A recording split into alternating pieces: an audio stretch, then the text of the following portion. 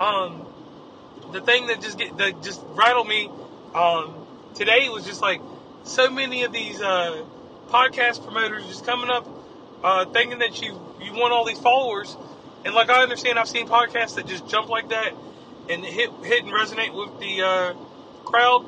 Like my crowd, I live in West Virginia. I travel Michigan, Ohio, Indiana, Kentucky, Virginia, Pennsylvania, Maryland, New Jersey, North Carolina, and Tennessee. Those are my demographic. I love to have people in other places like I have in Atlanta and California. I have strong followings out there.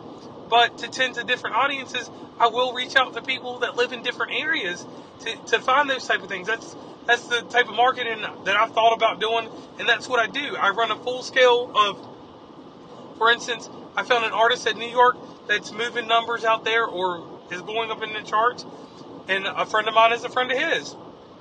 So I interviewed him.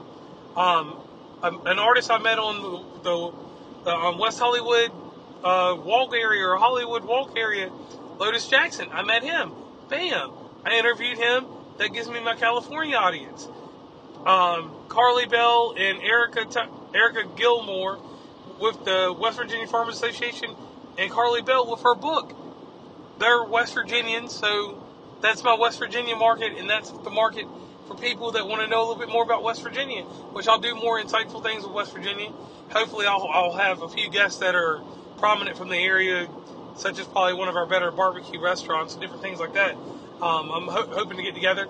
Then the next step that I took is people that I personally admired in life with the things that they do on social media, such as a young lady named Amy.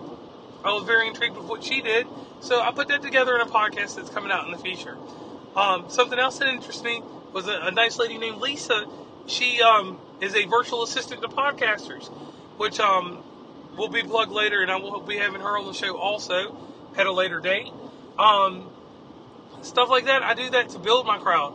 So I don't really need someone to get me these crazy numbers, because they're numbers that are going to just sit for a time. I would constantly have to pay this payola to have these numbers.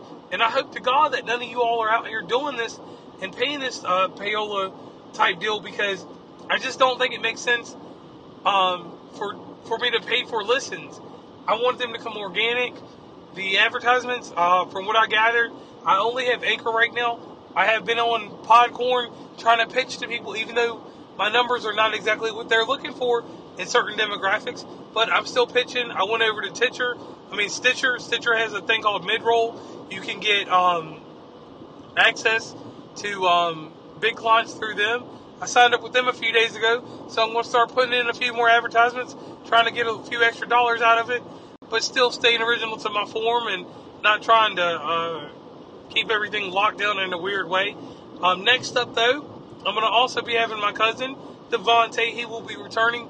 We will be having one of our biggest podcasts to date that's very explicit. We will be talking about the topic of being ghosted.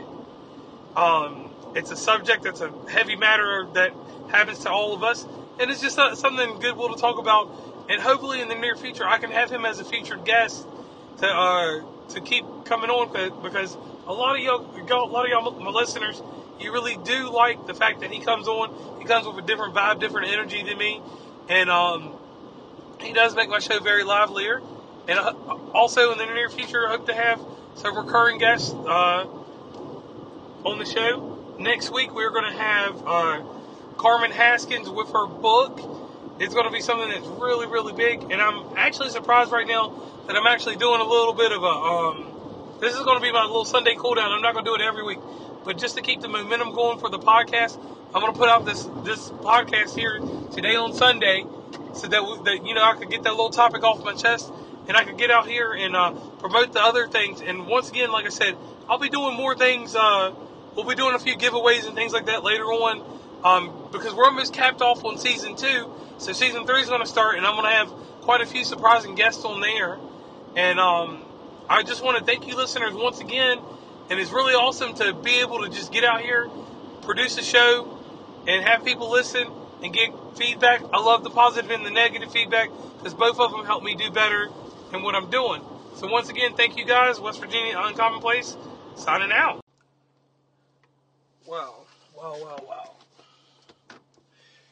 crazy thing that happens with these podcasts is the further one you get with promotion and everything, and you get out here, you get a few fans, a disturbing amount of random people pop up asking to promote your podcast. And it doesn't matter what country they're from. None of that even bothers me on that part. It's just the fact that my personal experience, even this weekend, I had someone say, oh, I can boost your podcast by 10,000, 20,000 people, all this extra stuff. I was never really worried about my podcast getting popular because I knew that my topics would always resonate or catch on with people regardless.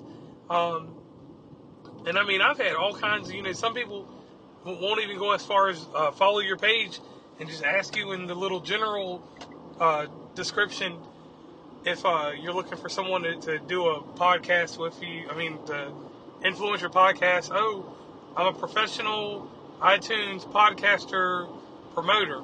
And I'm thinking to myself, residually, maybe if I was making music, I need the extra downloads.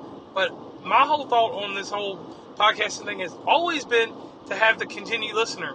Have someone that wants to come back to back, or week after week, not back to back, to actually hear what I've got to say, or what guests I got on, or leave me like some type of voice message through the Anchor app, or however they decide to contact me. In which that's one thing that I do need to talk about. You can always contact me at jr3650sp@gmail.com. Also at West Virginia Uncommonplace through Instagram. Snapchat is something that is kind of business-wise, it works out good plug-in places. But outside of that, I do not share my personal Snapchat. I do not have a business one. That's a lot to keep up, but I do keep the business page for West Virginia Uncommonplace on Facebook, and I also keep it on Instagram. And like I said, through Anchor app, you can do all your voice messages. But yeah, this was a real topic that kind of just threw me for a loop, because it's happened a lot more with the more popularity that's come with the podcast. And the thing that I do with the podcast, and I'm doing this one to help other podcasters. I go out and a lot of these groups on Facebook are like, let's not do a share for share, or let's not do this or that. If you come to me with your podcast and it's genuinely good, I will throw you up a Snapchat tag to your podcast somewhere in one of these many states that I travel through. I will definitely do that for you. Because I'm here for my fellow podcasters, because everyone has a voice, everyone has a different message. So I want to hear what anyone has to say.